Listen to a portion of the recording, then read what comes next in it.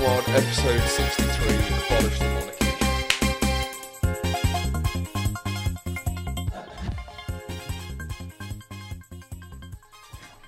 Jacket off. Yeah. Did you think you were going to wear it and that's why you brought it up? No, I'm just keeping warm. Okay. I'm a professional. So it's like you're warming up on Yeah, the that's why touchline. I can't be funny in that jacket. Yes, it's true. It's not funny. It's quite a solid jacket. You can't have your This is quite you can't have your fun. collar up. No. If it was a bit longer, then you could be funny. Yeah. Yeah. Hello and welcome to a special episode of Boys Gone Wild because shit has just hit the fan a little bit. This is a news. We can do an actual news podcast where we can try. Everyone's just chucking shit at a wall. Yeah. If you look at any social media, it's everyone just fucking vomiting bile about what they think about Harry and Meghan and all this shit. So we let's might as add to well that wall. let's get back in the shit piss fight. We had a nice break talking about dad issues and hyper-reality. what we'd look like if we were Teletubbies. yeah. But I think we're ready to jump back into the news. Well, we did. I think this might come as a shock to you, but we never do any research for any of the episodes. The most I or you have probably done is Yeah. like a quick peruse Sure. of a BBC News article. Yeah, insulting to the patrons who pay money for this, but we really put very little research into it. But I think that's what gives it the sort of youthful, spontaneous edge. We're trying to find out the information that we're talking about whilst we're Yeah. talking about it, and you come along on the journey Yeah. with us. And so, like, if we achieve, the goals to finally do this part-time or even full-time, we got a little window into what that'd be like. 'Cause Yeah. today we actually thought, we woke up early, Andrew's got a week off, so we thought, all right, let's actually watch this Harry and Meghan interview and let's give some solid analysis. It was like an hour, 110 minutes or something. It was like, Something silly. Yeah, and God, I was And exhausted. you were exhausted. It really gave quite a clear indication to me how little work you do in general. Of you puffing your cheeks out afterwards. God, fucking I'm hell. beat. Jesus Christ. Like, I do think it's interesting. There's a lot of stuff to talk about. But fucking watching the interview, I was just like, it's hard. The problem is, I think, which a lot of people probably are finding, is that it is newsworthy and it is important and it's worth reading up on and thinking about because it's raised some interesting questions. But it's hard because of how little a lot of people give a fuck, and that is what's the issue. Yeah. Yeah, it is. It's monumental in history in terms of the society's relationship with the monarchy and how it's viewed. But the nitty-gritty gets a bit boring, a bit tedious. Yeah, because a lot of stuff's shifting around. I saw someone tweet something about, like, the last couple of days of me trying to work out who I give less of a shit about. The royal family, Harry and Meghan, or Piers Morgan. And it's sort of like that it's sort of sentiment. It's a where real it's tough like, one. There's all these news things like, I don't give a fuck about any of these people, but but I have to. But I have to, There is an implication that everyone should have an opinion on it in one way or another. But that's the same with everything nowadays. Ooh. Oopsie daisy. Oh, shit. Someone just went there. Okay, this is a new Andrew. Yeah, and it's exhausting. Is that the end? It's exhausting. I've decided I don't want to have any opinions on anything at really? the moment, which is tough for a podcast. It's tough because this is just an opinion. Because opinion merchants. All I'm doing is getting the urge to just shrug at everything you say. Yeah, it's true. I mean, because we're like gunslingers, but our bullets are opinions. That's what people come for us for. It's just it's not the quality of the opinion; it's the volume and the spontaneity of opinion. There's academics who have opinions, but they're little losers who'll go on tenure and spend 7 years writing a book with research. But we need to read a news article. We need to read a headline and then talk about it for an hour. But I'd like to start off with an apology because though I've been accused of like sort of manufacturing hot takes, I genuinely believe a lot of the stuff I say. Sometimes it's clearly a joke, but I think I outline that pretty clearly. But a lot of the time when I'm saying my opinions, I do genuinely believe them. But for the first time, and this might be a Boys Gone Wild exclusive, I'm going to do a full 180. I've only recently started using 180 because people use 360. I used it a lot of the time. And it's wrong. It's hilariously dumb. You're back at where you started. I used it for way too long, and it's hilariously dumb if you think about it. Because if you think about a pivot, but then pivoting, there's something hilarious about I just imagine having an opinion and then jumping and spinning around and landing exactly where you were. There's something wonderful about a 360. Yeah. Well, who knows? By the end of this, I might 360. But I had a full 180 because maybe 3 or 4 episodes ago There's been a couple of times you've done monarchy. Yeah, we did a discussion about the monarchy, and Andrew's been a kind of staunch anti-monarchist. I did a lot of sentiment about the need for a kind of national story and this unifying identity, and a feeling that for a lot of people it feels like we're losing these kind of anything that brings us together, and the monarchy sort of represented that. And then, though I still believe that, I think and I don't want to say that this incident has changed my mind, but it kind of did, because it was just like, it was more like just waking up a little bit and saying, like, hang on a minute, what the fuck was I saying? Like, it's fucking mental that we have a monarchy. I've completely changed my mind, and I'm going to say it here and now: abolish the monarchy.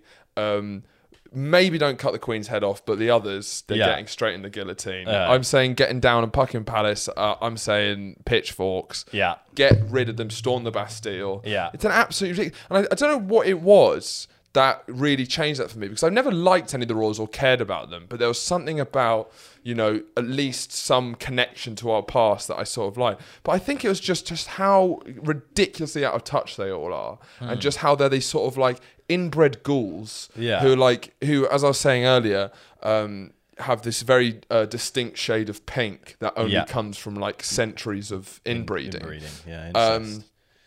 Yeah, and I think off the back of the Andrew paedophile thing, and then this, where it's like, Prince. I don't know why this is true, because I already knew all this stuff. Like, all this stuff coming out, it doesn't feel like it was a shock. You kind of already knew. We often have had discussions which have mostly revolved around the symbolism of the monarchy rather than the individuals. Sure. So I think with that, with the Prince Andrew scandal, that's almost too Shakespearean, and that kind of makes you want the perpetuation of the monarchy in a way. Whereas this is so ridiculous and sad and a bit petty in how it's being handled, that then drags the rest of the human beings into it as well. Yeah, and I guess I still have a fear that I was also remembering when the Queen goes and Charles comes in, it's just going to be a whole different thing. Because the Queen has managed to keep a lid on a monarchy that should not exist. It doesn't exist no monarchy like this exists anywhere else in the world. And the lid has been kept on by, as I was saying earlier, an elite sportsman who's the Queen, who's she's Michael Jordan. She's a night watchman. She is. She's just hitting those ones when the sun's going down. They're throwing. When your innings is going terribly. They've got a new ball in, fresh. It's the ground. They know they're going to do badly tomorrow, as badly as they did today. You just bring in a night watchman who's going to keep the ship steady. And like kings and queens throughout English history, they've been weird. They've been horrendous tyrants. But the Queen has done this role that's a really hard thing, where she is like the Michael Jordan of it, which is keeping her trap shut. Which is it sounds reductive, but I really am not, because I think if you are upheld as a symbolic head of state, and you manage to basically keep your fucking mouth shut for 70 years, that is incredible. Something that no monarch before her had ever achieved. Remember we were speaking about that a lot more minor scandal about how there was this dossier published about how much the royals are able to intervene in some laws that pertain to them. I know it's and the Queen. Is it? Yeah. But again, accountability is a difficult thing within the royal family, just because of who's actually running the show. Yeah, and part of you feels like, even if the Queen, she's been in the helm so long, part of you feels like she's getting so old now. If she starts meddling now, it's like it's constitutionally a crisis, but you kind of like you're kind of like fair enough. She's been sitting in the wings for so long. The idea that she's so tired now, she's like, and she like just will let her guard down occasionally. It's understandable. Before we She's got a fucking crown on her head. Before we jump into the royals, I just want to address one thing. If you've done a 180 on this, what else can't we trust? Well, this is what I was trying to say, is that this is quite a unique exclusive, because I very rarely do this, but this is not even like a I wasn't sure and now I'm sure. It was like I was sure about something and I've completely switched it, which I very rarely have seen to do. But yeah, there's something about this it's because it's more like, I thought the monarchy at least gave this place, I guess I was scared of England becoming like a non-place, like a shopping mall or a motorway. And there was something about... You were having a kind of nationalistic crisis of the soul. Sure. And it's like, there's a fear that if you start removing things that are kind of unique to this place, then it starts becoming then what are we like left a shopping... with? It's like, it starts becoming like a shopping mall. Yeah. But I've realised that it's embarrassing actually on the world stage to have the monarchy in the way we do, and that they're sort of like a safety pin that keeps a lot of the shittest things about this country in place. Even though I don't think the monarchy in itself is crazy bad, I think all of the aristocracy, the boys' club, the private school, like 50% of the land in the UK is owned by like 1%. I'm not sure that's the full fact, but it's around that, something shocking like that. Crazy. Land has been held. It's that idea of, but even these, like, so it's naturally gonna materialize in things like ownership of land and resources. But then it's even the same thing, just a symbolic thing of how power exists in our society. And power existing through generations of birth and genetics. It's just a bad practice of nice politics. It's a clear reminder of where we came from, which I guess is what you were saying was a good thing because it ties us to the past. But the idea of it is so ridiculous. Yeah, it's obviously going to like continue things like inequality in that way, and things like the aristocracy. Absolutely. But and also what's weird is it's part of like Britain's confused identity, and like some of the calls for progressive nationalism on the left is like focusing on like our tradition of why don't we focus on the positive things we've done as opposed to the shit things we've done. You know, there's not a lot. Modern democracy you could argue was started here, so it's weird that a country that was kind of instrumental in the rights of the individual, democracy. America was a lot of it was English ideas started on a Is it weird, or is it just telling of the power that the royal family had, even when there's new ideas of democracy coming, to still manage to work out a way they can remain relevant? Well, what's weird is that you have all these. The French Revolution obviously gets upheld as like this one of the big revolution where it broke the ideas of monarchies and nation and started the modern nation. But we had a revolution that was just as revolutionary in the English Civil War, 150 years before. We got rid of our monarchs. We literally did that. We started Parliament. That was one of the first countries in Europe to do it, probably the first country in Europe to do it. And then, just by chance, the guy we elected was such a cunt, Oliver Cromwell, who was the guy who banned Christmas, he was we got the monarchy back, and then we never questioned it since. Yeah. So it was just because of how much of a prick Oliver Cromwell was that we didn't have basically the English Revolution. Yeah, I don't think Cromwell gets blamed enough. He doesn't, because he's fucked it. Because it's like we had the English Civil War, we beheaded the king. We did behead the king, and then we got his son back because Cromwell was such a shit cunt. Yeah, you'd think again it should just come back to just the act of beheading the king. That seems to be how people get closure. How people got closure in like the 18th, 19th centuries. Yeah, and because we haven't had something that's like France have had, in maybe Germany, Italy have had, is that when you have like especially France, when you have a proper revolution, you sort of like shake up the class system. It kind of reaffirms itself over centuries. But because we haven't, it's like a lot of the families who own land have owned it since the Normans came, which is the last real shame. You're going to say the noughties then. Since the noughties. It's out of control.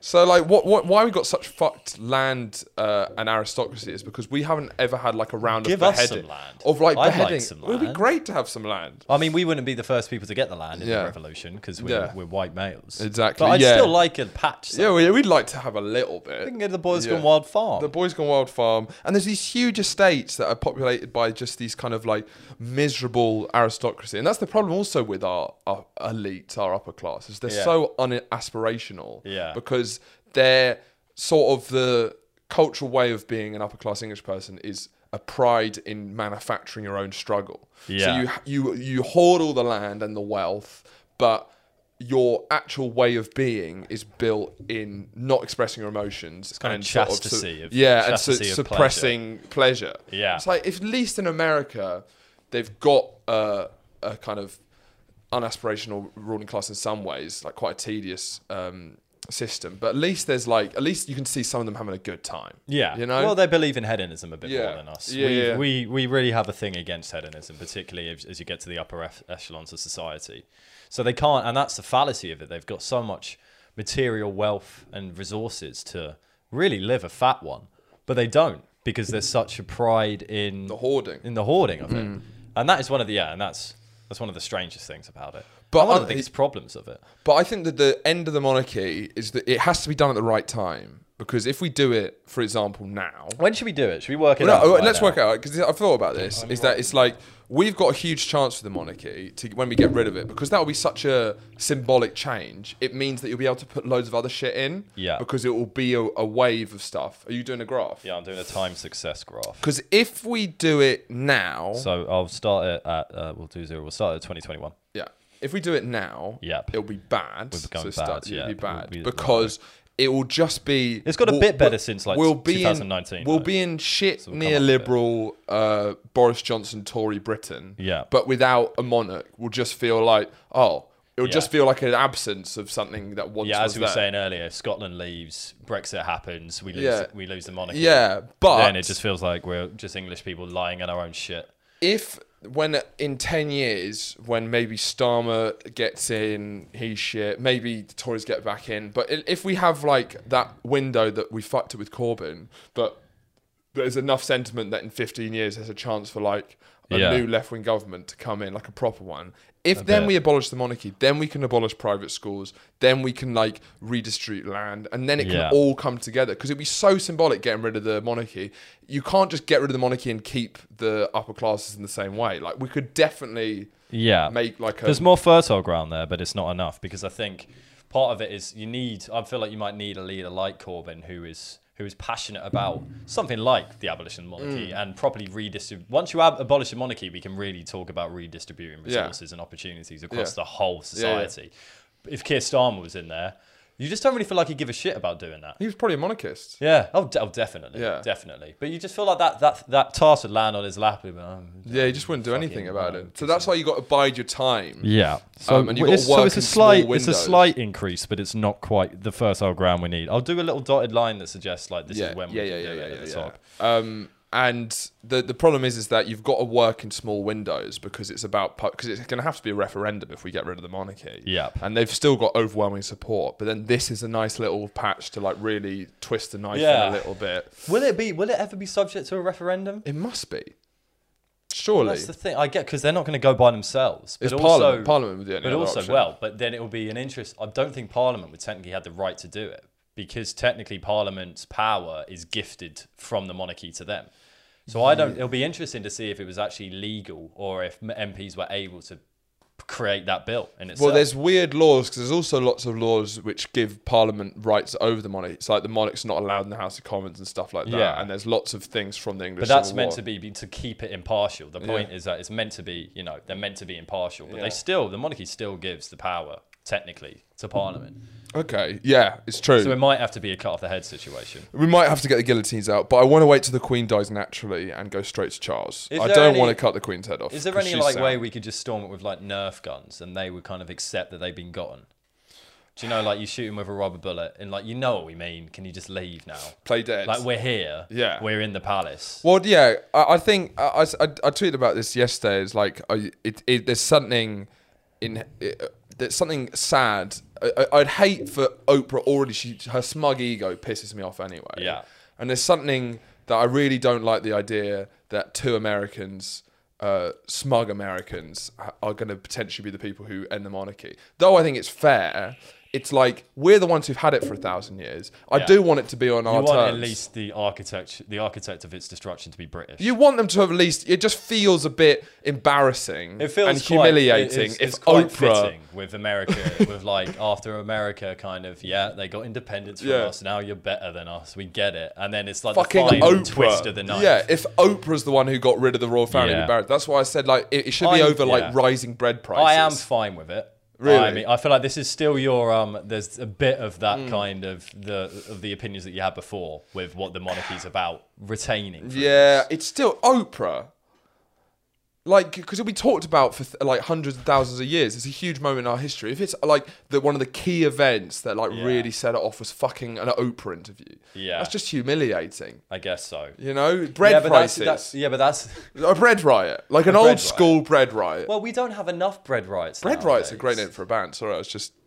Note that down. You're not. Bread Riot. I'll write that down. Bread Riot would be fucking sick, man. I'll put that down on our band names page, actually. Bread Riot. Are we gonna? Should we just scrap the graph? So that's the graph. If you want to have a look at it, it will get to the success time. Okay, this is when we'll get there. So we're saying around 2035 is when we're looking at. I'm thinking that. I think that's about the time. So we'll bide our time, get our resources pulled together. We'll organise a couple of secret Facebook groups and maybe some things on Twitter. Yeah. And then we'll just have about 2035 this year, this day. Of this month in 2035. Yeah, we'll get the people together. We do a proper old school storming of the palace. Yeah. Looting, smashing. We're not just going to break in. We're going to storm it. We need to properly storm. We need everyone there, and I'm thinking because you can't capture the hearts and minds of a nation without a good storm. Because part of me was thinking aesthetically we need to think about this, because, you know, storming the Bastille is a classic moment in history that's been immortalised in many oil paintings. I feel the kind of modern version, I'm thinking sort of like Mancunian Oasis Adidas shell suits, that sort of look, you know, of like a kind of romanticised idea of English working class. I feel that's sort of the aesthetic we go for. Everyone's wearing Fred Perry like sports tops, or maybe Stone Island jackets, you know, stuff like that. I'm thinking zoot suits. Zoot suits? Yeah. What is a zoot suit? You know, like those all-in-one things that they wore in the 70s, and like it's really baggy suits. Wait, do you mean the one where they have the open collar? Yeah.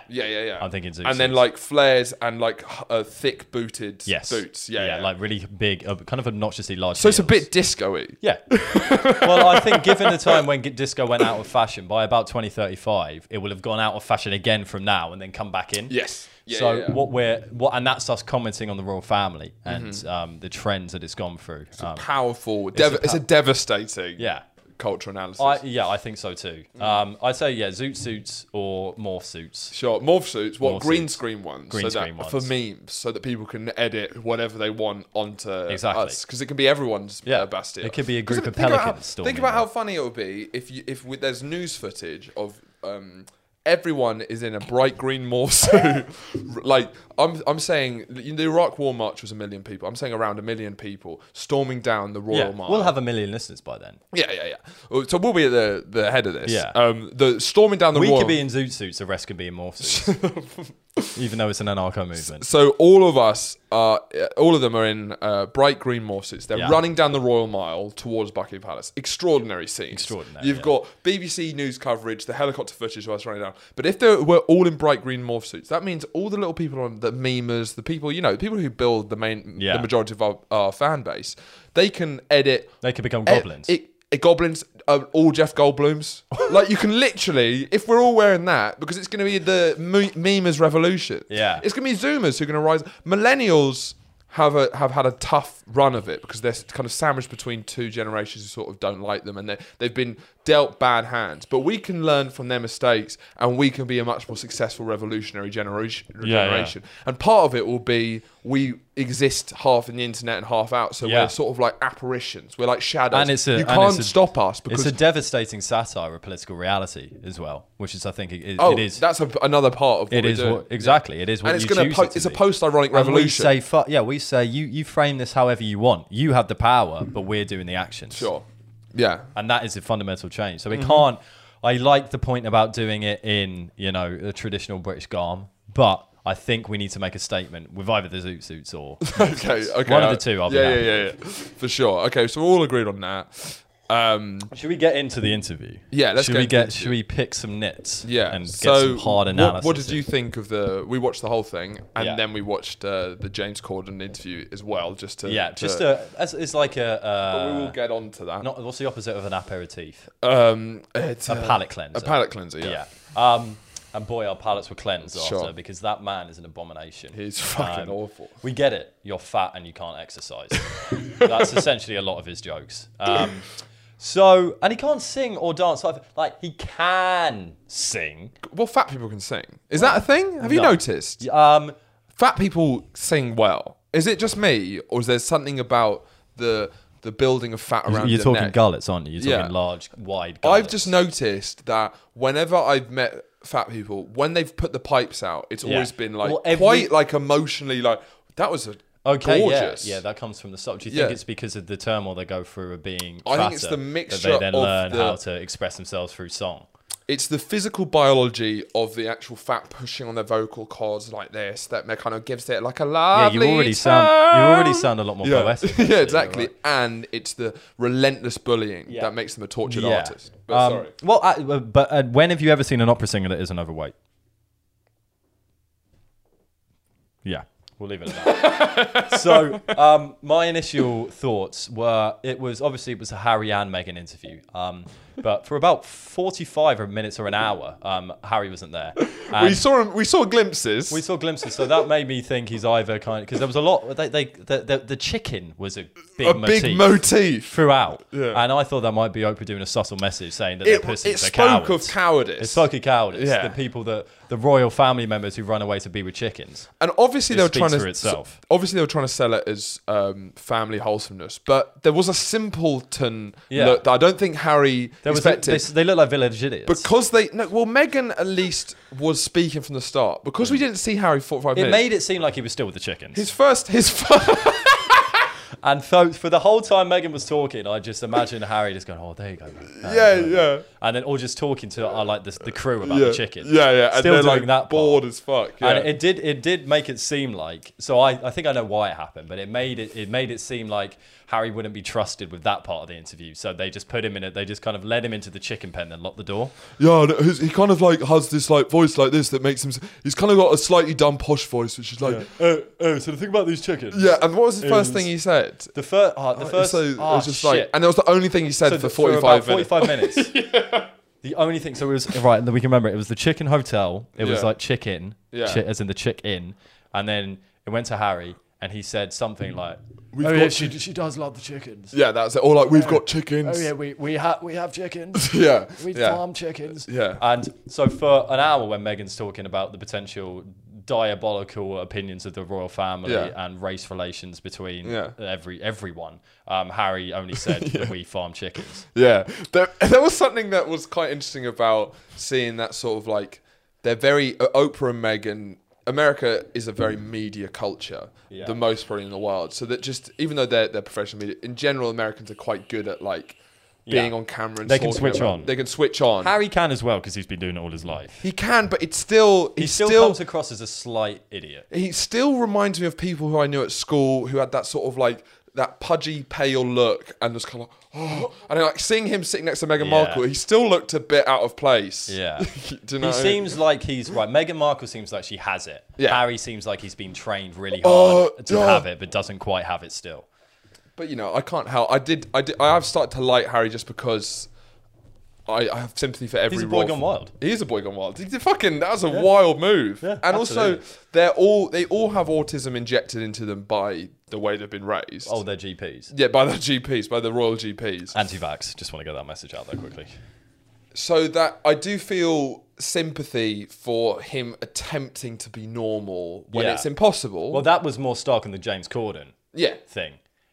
Watching him try and do comedy is brilliant. But they're setting up a media empire, so he's going to try and do that more and more. And it's almost sweet seeing him try his best to try and unlearn all of the nice, like for which meal you should use a particular fork for. Yeah, and just he's now trying to make a joke with James Corden about and it's the Fresh Prince of Bel-Air. Yeah, but anyway, but the key thing for me was the absence of Harry at the start, because he didn't seem to be trusted. The reason for that, I think, is because there was a lot more when Harry came on. They started to talk more about the exit of Megxit, as in rather than what was happening before. So I think it was there was a lot of personal wishes for Meghan, so I think they were just going to focus on her with it. But also, I don't think I reckon Harry said, "I don't want to be part of the initial bit," because he doesn't. You could see him very carefully choosing his words, because he doesn't. If Prince Harry says something negative or implies something negative towards the royal family, that has a lot more credence than if Meghan does. So I think it's a bit of a tactic for them not to completely fuck everything, because they knew how big it was going to be anyway, to have her come on first. So if we go maybe semi-chronologically through it, the first thing that was striking to me, and I think in general, Meghan seemed very... Meghan she did seem pretty authentic to me for the interview. So the one bit that I think I took some problems with was the start, when she was like, no one knows what to expect when you go into the royal family. That's kind of the thing. I didn't Google it. I just believed what Harry was saying. You're a clever girl as well. She's smart and ambitious. I've had international girlfriends, and I've looked up how to talk to like French mothers. Exactly. Like how do I eat at the table with French people? Exactly. And what should I talk about? How do I not be racist to French people? And it's the same with British people. What socks should I wear when I have dinner with French people? The example is you've done enough. Okay, are we happy with that? But those are all on my recent, or not so recent, searches on Google. But that's me go, and they were paupers. Yeah. They were pondweeds. Yeah. Not the Queen. Not the Queen. So it seems naive to go into that situation just thinking that or thinking that Harry would cover all the bases of this is exactly what's going to happen when you're there. Having no idea. What was shocking to me is that she was shocked by the idea that she would still have to curtsy for the Queen behind closed doors and behind the cameras, thinking that it was only for show.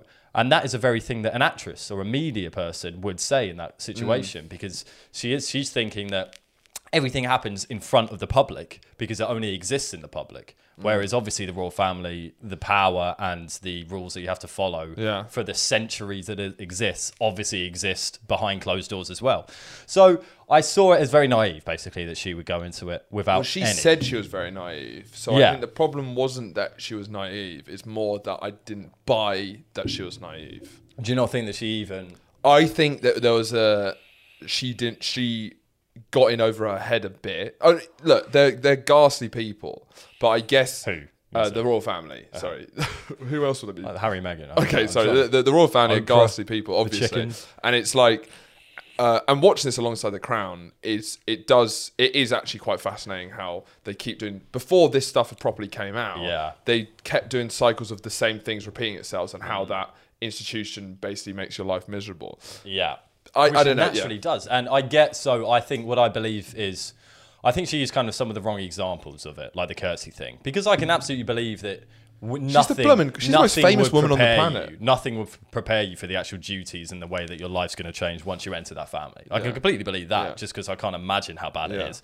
But she mentioned something like, I didn't even Google it, which is, to me, maybe, it could be that she's just used the wrong words there. You run into...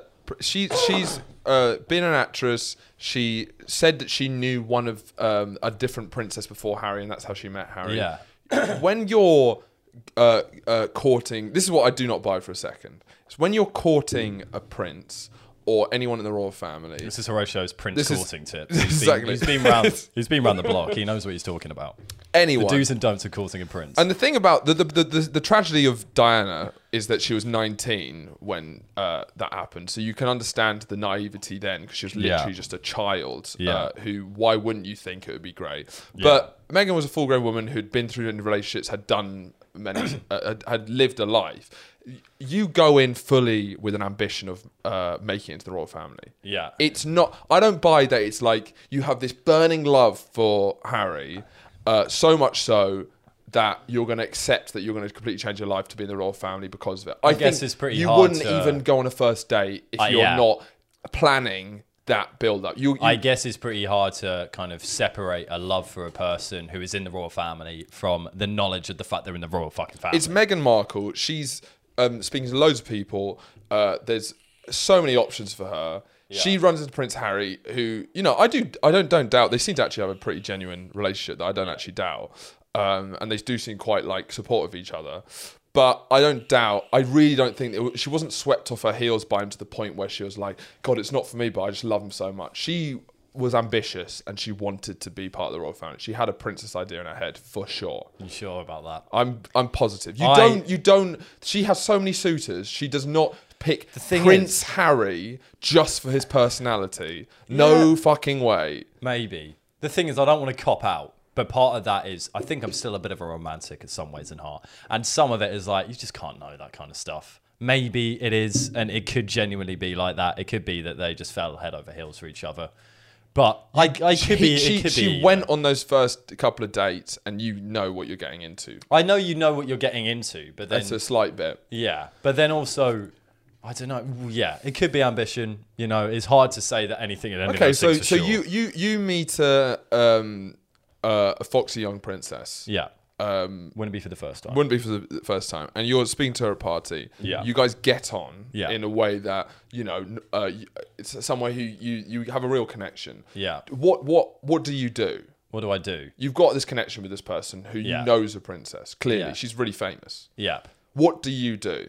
Well, do you follow that trend further?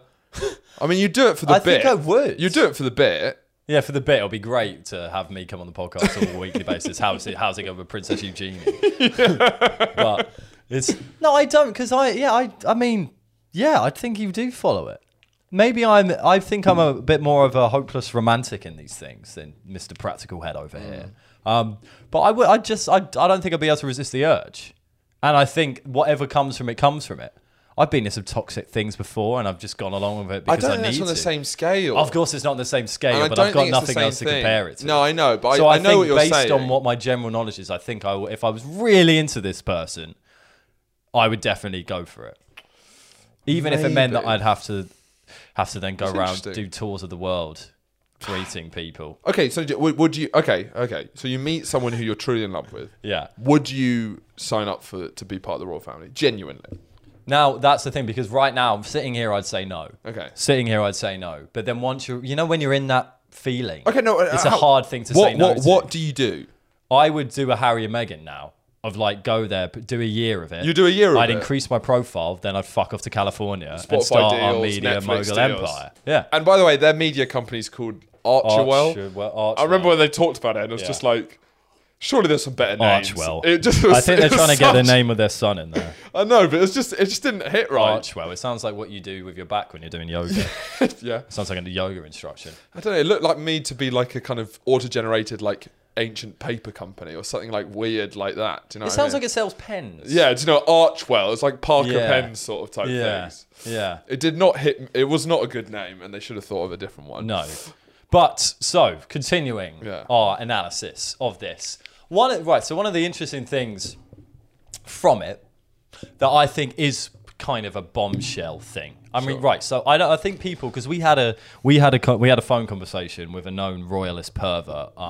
But afterwards, a deviant who is basically blind to any kind of criticism of the royals because she's so in love with them. This, and one of the points is like this. This was like a there's nothing new. Oh, what, the royal family is slightly racist. Oh, well, big news or whatever. Yeah. This wasn't, for me, it wasn't about the specific things that they were saying.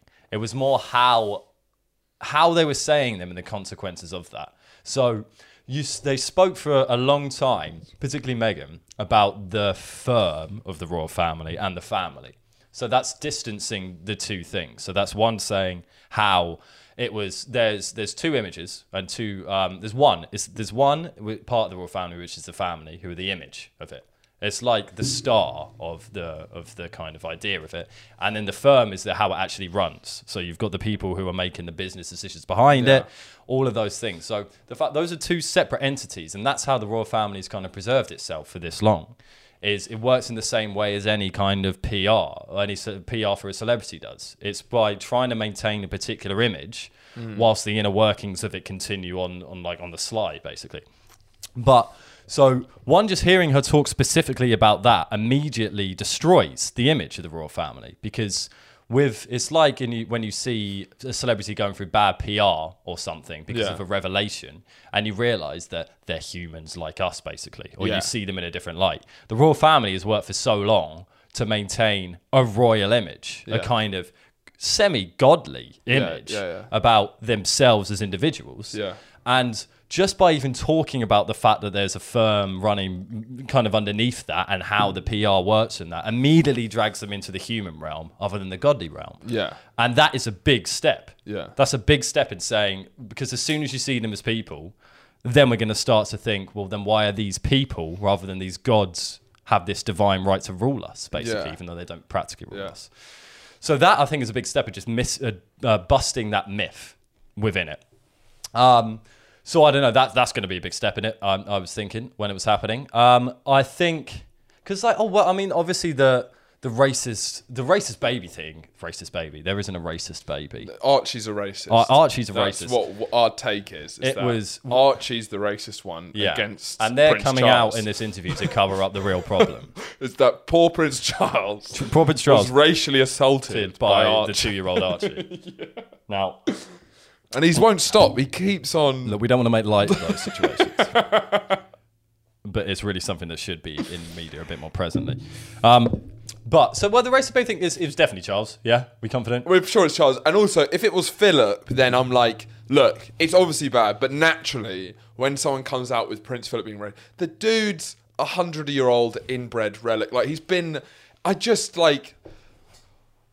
It's just, maybe it's wrong, but what do you expect from a man who literally is from another fucking century? It's wrong. and his eyes have sunken into his skull, and he's literally in his last leg. I mean, if he's sputtering a little bit of racism, it's like he's literally fading out of life. Like you should at least give old people enough dignity to be able to like at least throw a couple of racist things out on there. You can't cancel a 99-year-old, is what I'm saying. Oh, absolutely. But it's wrong because of the power and the symbols that they hold as people. But on the human level, give the guy a break. Yeah. So it's definitely Charles. Definitely. It's definitely Charles. Who's unfortunate. Who's really come off the worst in this, I think. Well, what's unfortunate about Charles is it's like it's just unlucky for the royal family and for him almost that he's just extraordinarily unlikable. Yeah. He's just not a likable person. Yeah. You know, there's the royal family, because it's a hereditary thing, it throws up some likable figures, it shows up some unlikable figures. Throughout history, it's done that.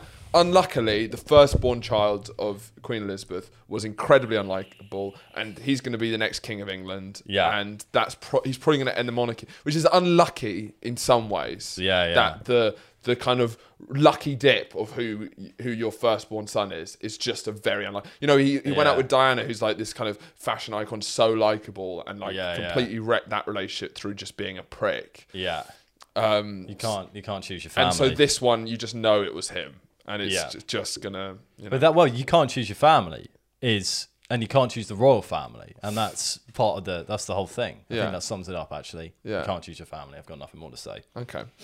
But well, what else was there? There was so what was another big bombshell? I think because maybe I think we should talk about the suicidal thoughts thing, but with Piers Morgan within it. Yeah. So a lot of it was framed in and. That's why, again, I'm trying because we're going to make many links here because this is what we do. But you could there was a lot of similarities in the interview to like the Britney documentary, as in there's discussions of how fame, whether it be royal fame or pop fame, how that kind of weird intangible contract between you and the media starts off your career in some ways. And you owe it to them almost a tiny And you bit. owe it to them at the start, but then that becomes an absolute destructive force that can then lead to a lot of mental illness, etc.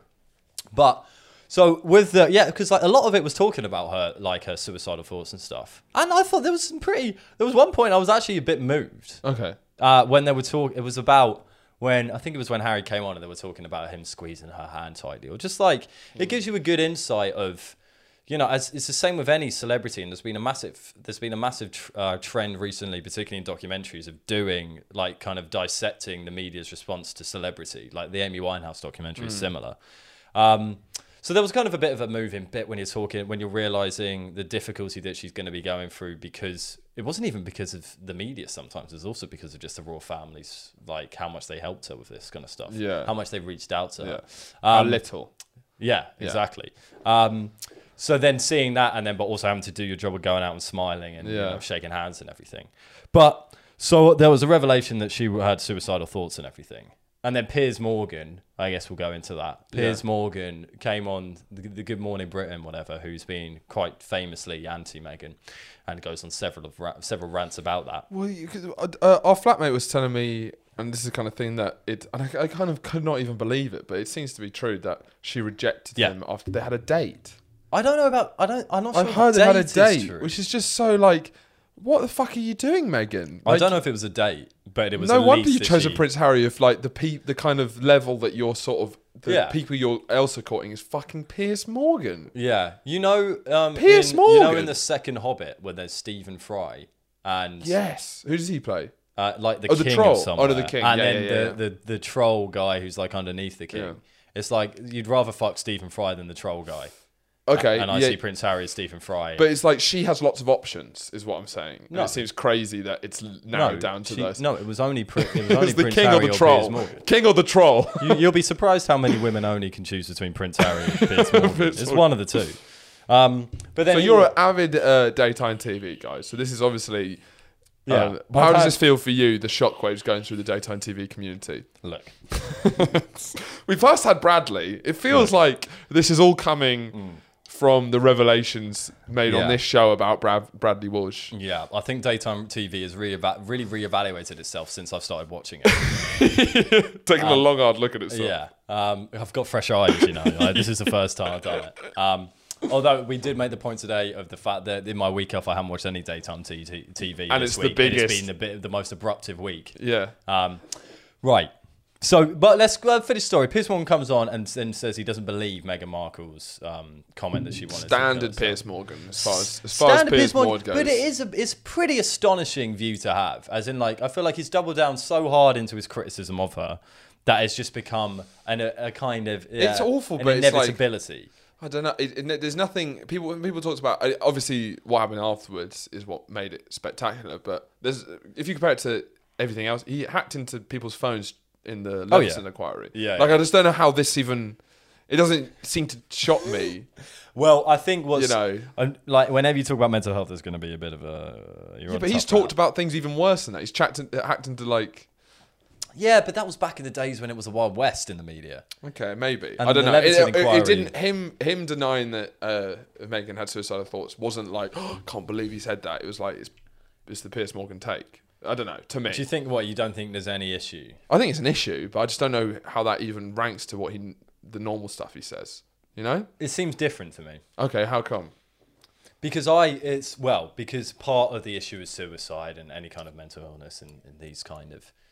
In the way that people experience it, is that a big problem is just like denying things and not taking people seriously when they say something like that. As in, like, there's almost a burden of proof on the person who's experiencing it rather than the people who are commentating on it, which is a bit of a problem. It's a problem for sure. But I think because it came on the back of a number of tirades that he'd done about her. Okay. So then, it did feel pretty personal. It felt in really poor taste. That, as in, like. It almost seemed like he was clutching at straws for something to say.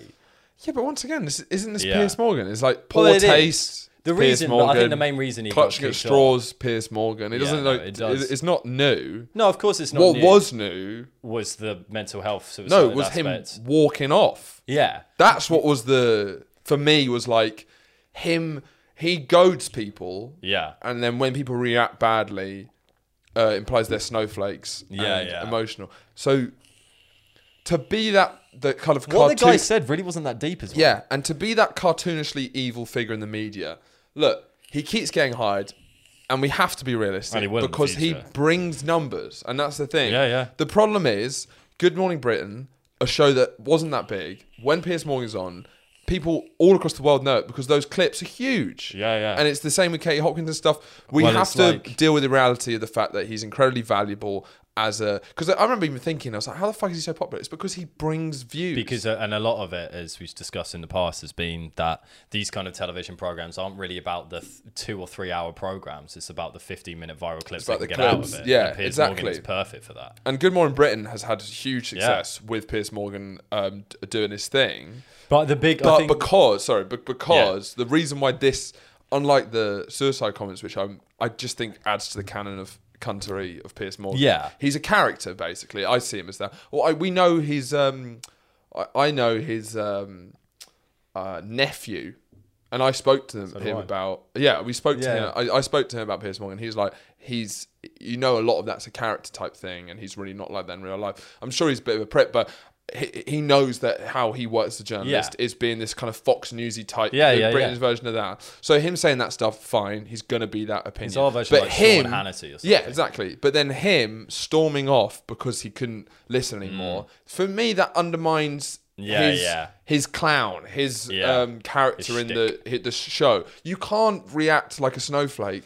Because it just undermines. Like the guy who said the comment, it wasn't that bad at all. Yeah. It really wasn't. I mean, he went diabolical behaviour, but that was after he left. Yeah. It was a really astonishing thing to walk out on. And it almost felt like he was as exhausted about talking about it and having that opinion as everyone else being that character. And I feel like that was just the end. It was like a big sigh and he left the show and that was it. But I think the main reason he went was because ITV are also running this mental health campaign. Would you get him on the pod? Well. Piers Morgan, absolutely. Yeah. Without absolutely would get him on. Yeah. But the thing, so he did a post on Twitter afterwards and he was like, I'm going to clarify my views on it. And he said, I'm sticking by. Megan's a whore. Megan's a bat-faced bitch. No, he went, I'm sticking by what I'm saying. And free speech is a hill. And if I have to die on this hill, I will. Good. Partly, my thoughts are like, because that's when the free speech argument is a bit weird, because it's like, no one stopped you from saying that. We just be like, what you said was a bit of an arsehole thing to say. This is the annoying thing. That's not free speech. I'm a big free speech advocate, and I think there's so many pushes towards limiting free speech that are terrifying and we shouldn't think about. It's just so annoying when the left can sometimes lump in genuine free speech concern as the arguments Piers Morgan and people like that are making, and it kind of gets confused. Yeah. Where it's like, free speech doesn't mean that you get a prime time slot to say whatever the fuck you want. Yeah. And it's still like a free mark of opinions that they love saying. Yeah. And, you know, it's like, well, I think because he hasn't been cancelled for it. No. Because he would have been cancelled a long time ago. Yeah. It's just that ITV, what he said, it went directly in contradiction to what ITV is saying. Yeah, don't work on network television. He pissed off his bosses. Go on YouTube. Yeah. And just start your own thing and say what you want. You're going to have a support. You weren't silenced. Yeah. You were punished. Yeah. For what you said. And with those ones, it's like, you know, a lot of the free speech issues is people purposely misreading irony or jokes a lot of the time, or not allowing debate. But when someone's saying with complete sincerity an opinion that's inflammatory, and then expecting that you can't even react badly to an opinion that's built to make you react. Yeah. The whole point of that opinion is to get a reaction out of you. You can't then accuse that reaction of being anti-free speech. Then he would say, I think, in looking at what his side of it, he would say, I'm Piers Morgan. I've got a big head and lots of opinions, and now I'm upset. Other than that, he would have said something along the lines of, well, the ITV bosses forced me to either apologise or quit the show, so I #quit because of #free speech. I think that's their right. When you're on network television, you have rules to play with. But then the other side of that is that would imply that his argument of free speech would imply that there is no opinion worth apologising for. Yeah. Ever. Like, imagine this: Hugh Edwards on BBC News. It goes, and that has been the news at 10, and I want to just say, all your mothers are cunts and your sisters are whores. Thank you very much. Good night. And if he goes, and then him on Twitter, I will not be resigning. Free speech is a long fight to freedom, and I'm happy to die in battle for it. If I have the right to say all your mothers are cunts and whores, and I will not be taking that back on anyone's watch because free speech. Yeah. But I guess good riddance. I feel like I like, the thing is, he's got an entertainment factor to it. You can't deny it. I don't go on IT. The key thing is I don't watch morning TV for my politics. No. And I think that's too often become what people are thinking about. Of people, you can't, because I get that people, you can't complain to Ofcom about an opinion because that's not that Ofcom. Like, the regulators aren't the problem there. Like, Ofcom is always inundated whenever Piers Morgan arrives on the scene. The problem is that he's a cunt, but you have to look at him as that cunt and just see those opinions as his and idiotic. And great, he's off the show now. But for an entertainment factor, if I was a regular watcher of Good Morning Britain, which I'm not because it's too early. And that's the only reason. Yeah. I'd probably be. You'd be excited to see Pierce's take. I would. Just because you look up and it's just to get you through the morning. Yeah. I just want that entertainment. You want that feeling of annoyance. It's like watching gladiators do battle. Yeah. You don't actually care about what the gladiators' view is on. To be honest, the person who should be sacked is Suzanne Reid because she's victim blamer. She's too calm, and it's like if ITV know their place, which is one thing you can always say about ITV, is we've got those kind of big networks in the UK. BBC, I always say that about ITV. BBC, I actually got it tattooed on my BBC are like establishment, educate, inspire, all that kind of thing. Channel 4 are edgy, and ITV are trash. Have you seen the trash they've got on E4 now? Yeah. Teenagers issues. It goes against what I'm saying, but sure. Sorry, I just heard E4. ITV is trash, and so like. But what you want is Good Morning Britain with Piers Morgan and then George Galloway. That would be a good deal. Or some like too fucking cartoonish. Who doesn't want to wake up to an argument? Yeah, exactly. Honestly, it's like let's have a coffee in the morning. Yeah. You wake up to people shouting about migration. It's true. Great. That's what I want. I don't want an informed opinion in the morning. I want that at 10 p.m. at night. We're the same. That's what our show is. It's news entertainment. Newstainment, is it? Yeah. You come here for entertainment and nonsense, rather than like, oh, I'm really going to be completely and utterly informed by informed, educated facts. We don't know facts because facts get in the way. Facts don't care about your feelings as well. But you made a link as well to the Britney documentary and all this because you've finally watched it, so we can talk about it. Even though it's a bit late, I do think we're doing our news catch-up week. News catch-up week because we've ignored the news for 2 weeks. So now we're just getting everything that's happened. I watched it. What did you think of it to start off with? I'm just a brief I was so. Again, I don't want to drop her in it again, but the same royal family apologist sent me a very inflammatory message after she watched it, saying, "I hope you watch the Britney Spears, I hope you watch the Britney Spears documentary soon, just because you should be checking your male privilege." Oh no, hold on, because this is our friend Izzy, and one thing I'll say about her, I disagree with her on the royal family, but she does have a knack, to be fair to her, of having a strong opinion that I completely disagree with, and then it coming right. It's weird. She was right about Kanye towards me. I was not a Kanye fan. When we went to school with this girl, I wasn't a Kanye fan when I was like 12, 13, because I didn't like his outlandishness and it just annoyed me. And she kept on telling me that it was something else, and now he's my favourite. No, you got she was a Britney fan, die hard till the end, even at the point where the media hated her the most. Yeah. And then me, who wasn't even interested, just would vaguely hear headlines, just assume that lots of things about her. Yeah. And this documentary, though I think some of the claims I don't agree with, in general have proven her right again. Yeah. Is what I think. Oh, yeah. No. About a general support of Britney, absolutely. And so maybe the royal family, maybe she'll come right again, because she does have a little nose for these sort of things. Maybe in 5 years we'll be on here saying, Izzy got it right again. I think we consider getting her on at one point. If she for sure. She could be our LBC caller in, like the opinionated. Yeah, no. I respect her opinions massively if I have to. I don't want to. It's more fun to. This is my ex-girlfriend as well, so it's more fun to trash. Yes. But.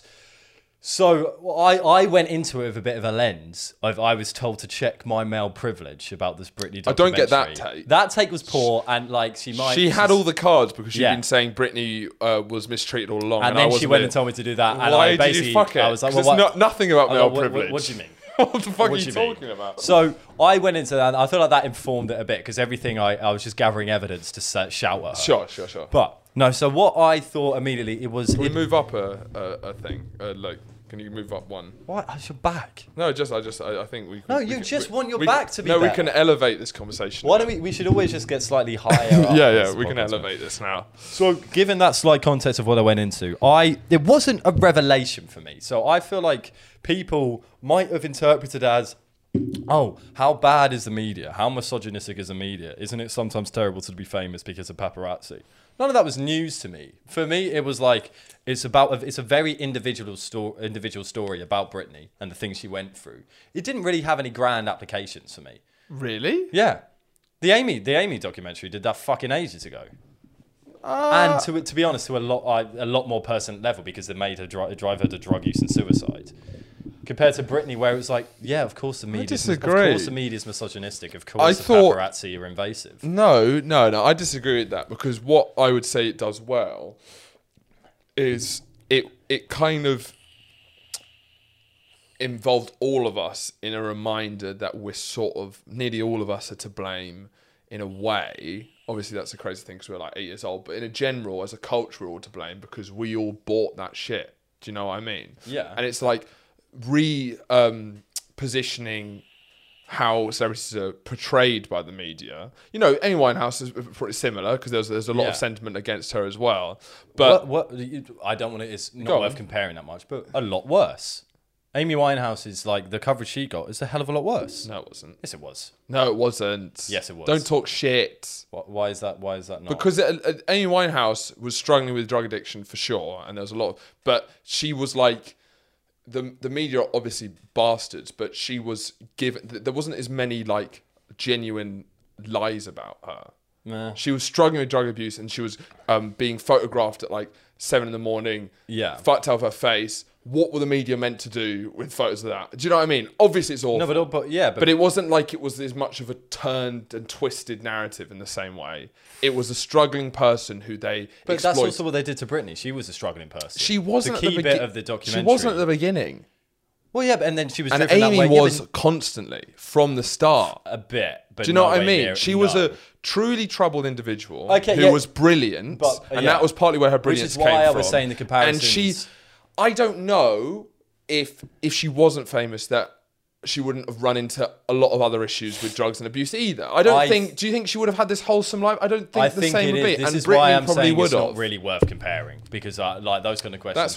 That's what I think is the difference. Is but it's not, both of them are awful. Saying and it's also because you love Amy Winehouse and don't care for Britney much. Is partly where it comes from. Britney has bangers. She has some, but of course I don't care as much. But then when you see young Britney, so what I'm saying is, although like the comparison's difficult, whatever, but these things have been like pretty well documented now. Like that's why I don't think it was revelatory for me about how the media acts with celebrities. I think it was revelatory because I felt all that for basically the Amy documentary. I thought that was the big turning point, and I thought it wasn't, it wasn't massive news. I felt the Amy documentary made everyone complicit in it as well because of how we digest media stories. Yeah, no, it definitely has a complicity. Do you know what I mean? But I'm just saying, Amy Winehouse, with who she was as an individual, was.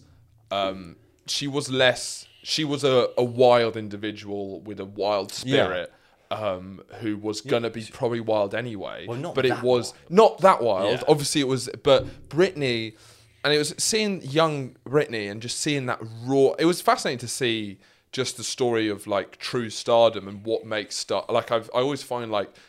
True raw talent kind of fascinating, and like her at a young age, just seeing her in some of those interviews when she was younger, and just seeing the way she dealt with the media so well, her ability to sing, dance, the look, and just having whatever star quality is, just having that in such a raw thing and such a like sweet kid. The thing of her singing when she was young, doing like extraordinary. She's like extraordinary. Yeah, and again, I'm comparing it to Amy. See the similar things, and then that talent then interacting with the world of celebrity. Yeah. Which is where the downfall comes. Yeah, but then like Britney, Amy was had boyfriends in prison. She was going through drug addiction stuff. Like Britney was never going through anything like that. It was far more truly to do with the paparazzi. She was going through mental health struggles because of the paparazzi. Yeah, but then you could. And Amy Winehouse was not taking drugs because of the paparazzi. I don't think so. The documentary heavily implies, which is of course the problem with documentaries. Yeah. She was smoking some ganja back in the day, but the drug addiction and the worsening of it. She was always a troubled individual. That is unfair. Do you think? Yes. If you look at the documentary, that is not the perception I got from the documentary. Is that she was a fucking artist. She was an artist who just wanted to sing. And because that's a bit of a difference between like Britney and Amy. Amy didn't want fame. She didn't want that. She just wanted to make music.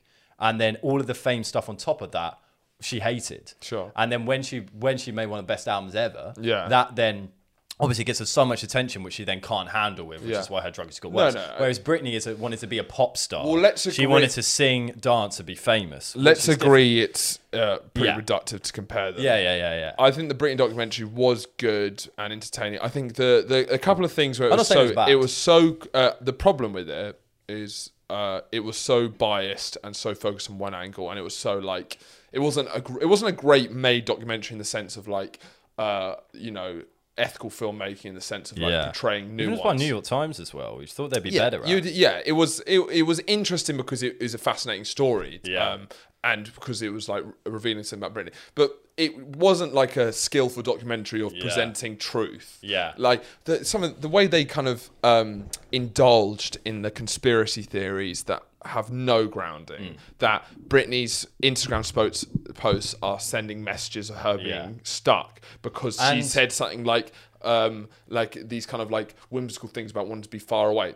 Don't indulge with that. The day, like very quickly after the documentary came out, she posted one of like a Scrabble game that she played with her husband or something, which is like the best fertile ground for potential clue giving. Yeah. So I did spend a long time looking at the Scrabble and trying to work out what was happening. Did you get anything? Nothing. Nothing. I didn't spend long enough. But with that, it's like because what the Instagram is the perfect case study almost to look at through Britney, because it's either that she's sending encoded messages because of the conservatorship and she's trying to gain power, or it is the Instagram of a very mentally unstable person who needs a conservatorship. That's maybe not needs one, but who is mentally unstable. Or I'd love that argument to be at least presented with a slight bit. They did it once, at the very end, which is the only fact of it, because I was surprised they didn't focus on the conservatorship a lot, because that's why I'm saying it was a bit underwhelming for me, because a lot of it was just how bad the media have treated her, which I get is always good to see and always good to be reminded of, absolutely. And again, it's not comparison to Naomi, it's different, but they don't even really touch on the conservatorship bit at the end, which is what I thought it was really going to be about. And then there was only one bit of nuance, which was a really fair bit of nuance at the end, of one guy saying the brother, something like maybe, or the brother, or I can't remember who it was, guy with grey hair, I think, but he was like, we can think of these things, but at the end of the day, we can't know for a fact what her mental state is, because she's so behind closed doors as well. It could genuinely be the case that she needs one. And it's also... And we don't know that. Also, the one thing she got control of, which was a big turning point, is when she got an Instagram account, which was like, finally, she had something where she was more unfiltered. And it's the most mental thing she's ever... The most unstable things, the craziest stuff came from the one avenue she had to show what she really was like. And that isn't to say that she definitely needs a conservatorship. That's just to say we don't know what's happening. Yeah. And well, one of the funniest bits of it was there was someone from the hashtag Free Britney movement talking on it. And so when her dad came out and addressed Free Britney and was saying, this is all ridiculous, etc., etc., she was, when being interviewed, she was like, so yeah, when that came out, I started to have doubts. But then I spoke to someone who had similar views to me and decided that I was right. Yeah. And it was one of the most astonishing expressions of how conspiracy theory works. And then when you see those Britney fans, and it was just, that was interesting. It's like seeing the kind of, when it cut to a Britney fan, it's like, she saved me and now I'm going to save her. And it's like that whole group of other unstable individuals who are leading the Free Britney movement. It feels... Free Britney. Fee Britney. Fee Britney. Fee Britney. Fee paying Britney would be... Fee paying Britney is all we need. We need Britney to pay some fees. Yeah, because it's getting a bit silly now. It's been a while. Yeah, I think even if she even if she needs a conservatorship, it's still a tragedy, because the reason she needs it is because of the way that the media destroyed her. I think that's pretty undeniable. Yeah, completely. Where the way it was like she's this kind of sane person stuck in a thing with no control of her money, I don't. Can I? Yeah, we don't know. We don't know. That's what we're saying. Yeah. Which a question that came up whilst I was watching it is. Now I'll ask you it, and I don't know the answer to this. I think it's an interesting. Please answer me. Beg a bit more. Thank you. I'd love it if you. I beg you to please ask me this fascinating question. Okay, here we go. So it was different for Britney because of when she was coming up. She was coming up to fame during the height in power. Probably will never get that big again in the same way. Yeah, the height in power of the paparazzi. Yeah. So it's fair to assume that she wouldn't have full knowledge of what she was actually getting into. So my question is forget about that time. Let's talk about this time. Someone who's trying to be a celebrity now or whatever, trying to really take a sail to the heights of fame, massive fame in our age. Do you think, so knowing what we know about the media and the paparazzi and the negative press you're gonna indefinitely get if you're that famous, how much do you think that you should accept that as a part of being famous, because the press and fame, the press kind of generates fame, and you get good press that gets you there, should you therefore accept the fact that it's negative press as well? Yeah, so this is interesting because how much of a right to privacy? That's an interesting question. I think I've spoken a bit with BB, and it's quite interesting because obviously I spoke about it with a mushroom in the bar. Look, I get it. It's been a quick rise for you. That's a joke. That's nice. Sorry. That was a very good joke, actually. It's obviously it's interesting because I've spoken this with BB. Is like if both of us are setting out on goals to if we feel the logical endpoint of where we're headed. Yeah. In that world, it's like it's you need to accept that part of it, what would come with a success in how you view it, is criticism. And obviously it's more for her, and because her sister was in Harry Potter, so there's like a very small look on celebrity. Yeah.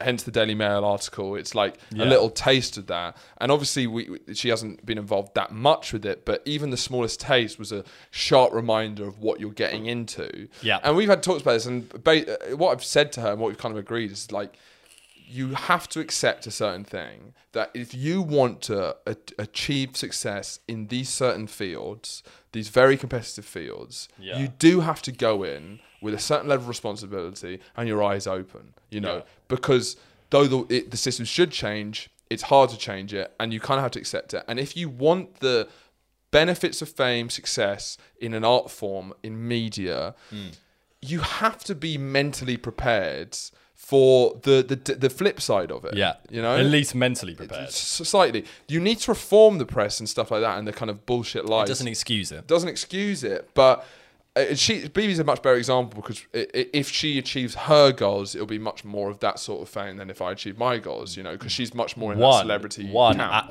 And also one actress versus comedian. Exactly. And two male versus female. Male versus female. Female actress. Female actress where you don't, the worst. And then male comedian, you control your voice as well. Yeah. The only way that I get bad press is if I sexually assault people. Like, that's the only way that male comedians. That's the only way that male comedians or tell a joke or something like that. But in general, that's part of my meta plan, actually. Well, that's weird to say that you sexually assaulted me, and then I'll just take over this as a one-man podcast. But that's the thing about male comedians, is it's like you do flirt with fame. No, with comedians in general, is you flirt with fame, but you kind of, it's a sort of fame that you get a lot more control over. Because you're sort of the writer director of your own stuff, and you like are you live your private life on stage as well. And also your whole skill set and career is your own opinion and standing by it. If you're Britney, if you're an actress, if you're doing stuff like that, you're not built and for suddenly your private life becomes a lot more interesting. You're not built for truth in the way that comedians' whole foundation is truth. So it's harder to reveal and truth. And they're professionals at laughing things off. Exactly. Yeah. So it's much. And if you're getting on stage talking about your hemorrhoids or something, then that's, the paparazzi got nothing to talk about. Exactly. Whereas with an actress, it's a lot more like, one, there's an interest in your private life, because the majority of the time, like screen time you get is playing a character. So people are interested in the personality behind the actor. Whereas that's not the same with comedians. It's true. And males. Yes. Because you often find that's, again, the obvious the sexism, especially early in Britney's career, was shocking. It was a stark reminder of just how terrible it was. It was fucking unbelievable. That thing about asking that interviewer when she looks like 20-ish. Just like, let me address the elephant in your room. Everyone's talking about your tits. It's crazy. And it's like, he's like a 50-year-old guy as well. And it's crazy. Obviously it's creepy as a 50-year-old guy asking it, but also the responsibility as an interviewer. The noughties were a wild time for that kind of stuff. They were, and I kind of miss them. Not for the right reasons, but I do miss them, even though I can't really remember. There was that great interview. Because of how crazy they were. Yeah. But we have talked about this, and it's basically, I've also realised, though I'm not famous at all, the people I speak to and comedians, I've met famous people, or in the industry you run into people who are famous. Yeah. And that means that I've slowly realised just how unglamorous it really is, or just like once you meet them and see them in like a mundane setting, you realise what it is. And it's sort of reminding just how unsatisfying fame is. But then the problem is if you want to achieve, if you feel an urge to achieve something creatively, which certainly for me, I don't want creativity in a vacuum. No one makes a film for no one to see. No one does comedy for no one to see. The relation between art and celebrity and fame is a tough one, because I think art is certainly a noble pursuit, or creating something is a noble pursuit, but the fame is it's essentially a negative byproduct, but you need it to fund the art, because you can't be if you art without an audience is just weird. Yeah. So that, or is though that, you're or trying is to that true art? Who knows? Maybe. So, but not really. So, like, that's the weird thing, is it's like you have to accept a certain level. It's about not playing into... It's more like playing into the celebrity aspect, which is removed from the art. Yeah. If you start playing with that as a way to get bigger audience, then you have more responsibility for when it turns against you, because it's a dangerous game, is what I think. Yeah. If you let the art speak for itself and you focus on that, then you have more control over it. But if you start playing into the more celebrity aspect of it... Yeah. Well, it was... Yeah, and that was similar to that within the documentary was... So they had some paparazzi guys on. First, it was hilarious how little remorse they had. Oh, yeah. It was fucking all great. Of them. You hear tabloid guys. Tabloid guys are crazy. I mean, like, and I don't say... I don't say this lightly, I guess. But, like, paparazzi's a fucking scum. Yeah. I think. Like, kind of the worst of the earth. Yeah, sure. And so there was a guy, and the main guy that they got on had from, like, he had an end point. It was, like, from, I don't know, 80s to 2010 or something. So it implied that he'd given it up. And then just being pushed a little bit about, like, his profession. And his kind of response is, well, she needed us as much as we needed her. Yeah, it's complete delusion. It's delusion, and but then it goes into what we're talking about, or that he's looking at it through, she needed to be famous for her profession, as we're talking about, and then we needed to be able to print newspapers. But then there must be a more civilized way. You know, Britney can release big albums, she can do big tours. Yeah. She can still be famous without all that other shit. And maybe she doesn't need that shit. Because the problem is that people crave the actual person behind these symbols. Yeah. As much as we crave symbols at the moment, because celebrity is our new religion in a lot of ways. Sure. But there's this base human instinct and desire to see the disgusting human reality behind those symbols. Yeah. And it's at once pleasurable and painful to see that. But there's always a market for it. Yeah. So, I don't know. I don't really know how you get over that. I mean, when there's intense public interest in someone, there's always going to be negative things that are going to be published. And because the fact that symbols don't have... Symbols, so like, I don't know, Leonardo DiCaprio as a symbol doesn't have any fucking negative about him because he's a great actor. And he's a philanthropist, etc. But then also, it goes... Well, that's a bad example. No. But then also, he had bad stuff in the paparazzi, not the symbol of Leonardo DiCaprio. Okay. But then behind, but the then young girlfriends and the... Yeah, you're getting there because you had the symbol of him as a great actor and philanthropist and environmentalist, etc. I've heard that he has sex with girls. I'm getting there. Sorry. And people need to believe in that symbol for some reason as a more kind of religious kind of worship component within us. But then there's also this this drive within us of like, well, that's all fucking bullshit. We want to know real people rather than fake symbols. And then you see the reality behind DiCaprio, which is him bringing up women to have sex with them. And then he listens to Boys Gone Wild, apparently. Yeah, whilst he's having sex. Apparently, he gets his security guard to find the hottest girl in the room, and they can see Leo C now. They come in. He has headphones in. Yeah, he has headphones in. He used to listen to music, but now he listens to Boys Gone Wild, apparently. What could be the funniest thing that he'd listen to? How about cricket sounds? I think cricket commentary. The India-England test. No, I mean cricket's like... Yeah, probably. No, I think... India versus Pakistan test match. You know what, actually? I think it'd probably be funny if it was like the Stephen Fry narrated Harry Potter books. whilst he's having sex with a lady. Harry was sad that day. He realised the levity of the situation he was in. For it was the Quidditch match tomorrow. Because it calms him. Yeah, it calms. He's like, But yeah, I mean, do you want to play? We got a message in. Should we do that? You've done enough time. Do you want to do the message? Well, it's a week off. We can do a slightly longer one. Yeah, we can do talking about Ella's message. Yeah, that's what I was thinking. Yeah, we'll play. So yeah, we talked about Britney and the royal family, and we'll leave it on a nice message that we got in.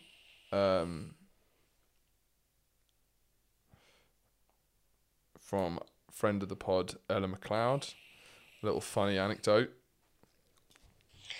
Hey boys, I was hoping you could help me with a dilemma that I'm struggling with. It's kind of embarrassing. One night, me and my boyfriend were having some couple time, and I told him to go wild. And our Google Home started playing your podcast, and well, you know, we were midway through, so I couldn't stop it, and one thing led to another, and well, now I get turned on whenever I hear your voices. What do I do? It's becoming a real problem for me. Well, this is a classic problem that a lot of our listeners are having. And I'd just say, don't fight your urges. Don't fight your urges. Don't fight your urges. If you guys want to, strum yourself silly, if you want to work one out while listening to the podcast, don't feel bad about it. Beat the meat. Beat the meat. Play cards with one hand. Women, non-binary. We presume most of the listeners are masturbating rather than having sex. Knowing our listeners, it's a more solitary sexual expression. Like, kind of dark and a bit sinister. Who she was having sex with is... Michael Farr. Well, Michael Haddad, who was our first co-host in the radio show, which is all on YouTube, Gordon Cohen Radio. I'll link it in the description. Which some people have messaged saying they've been listening. Going through. Listen, there's about 50 episodes, maybe more. Of 3 years. Well, there's 3. If you find yourself sitting and waiting for the next episode of Boys Gone Wild, firstly, subscribe to the fucking Patreon. Secondly, go through the 3 years of podcasts we did on student radio. We did student radio, and we've had a couple of co-hosts who we might bring back on the show. Definitely just Michael. For a nostalgic thing. And Mark. We've got a couple of their great co-hosts who it would be good to bring into the new world of podcasting. Do you have anything else to say? No, I think we're good. I think we covered it. Thank you very much. We'll see you this time. We'll see you at this time on this date in 2035 for the Royal Abolition of the Monarchy. Revolution. Kill the Queen. Fuck the goats. Death to the West.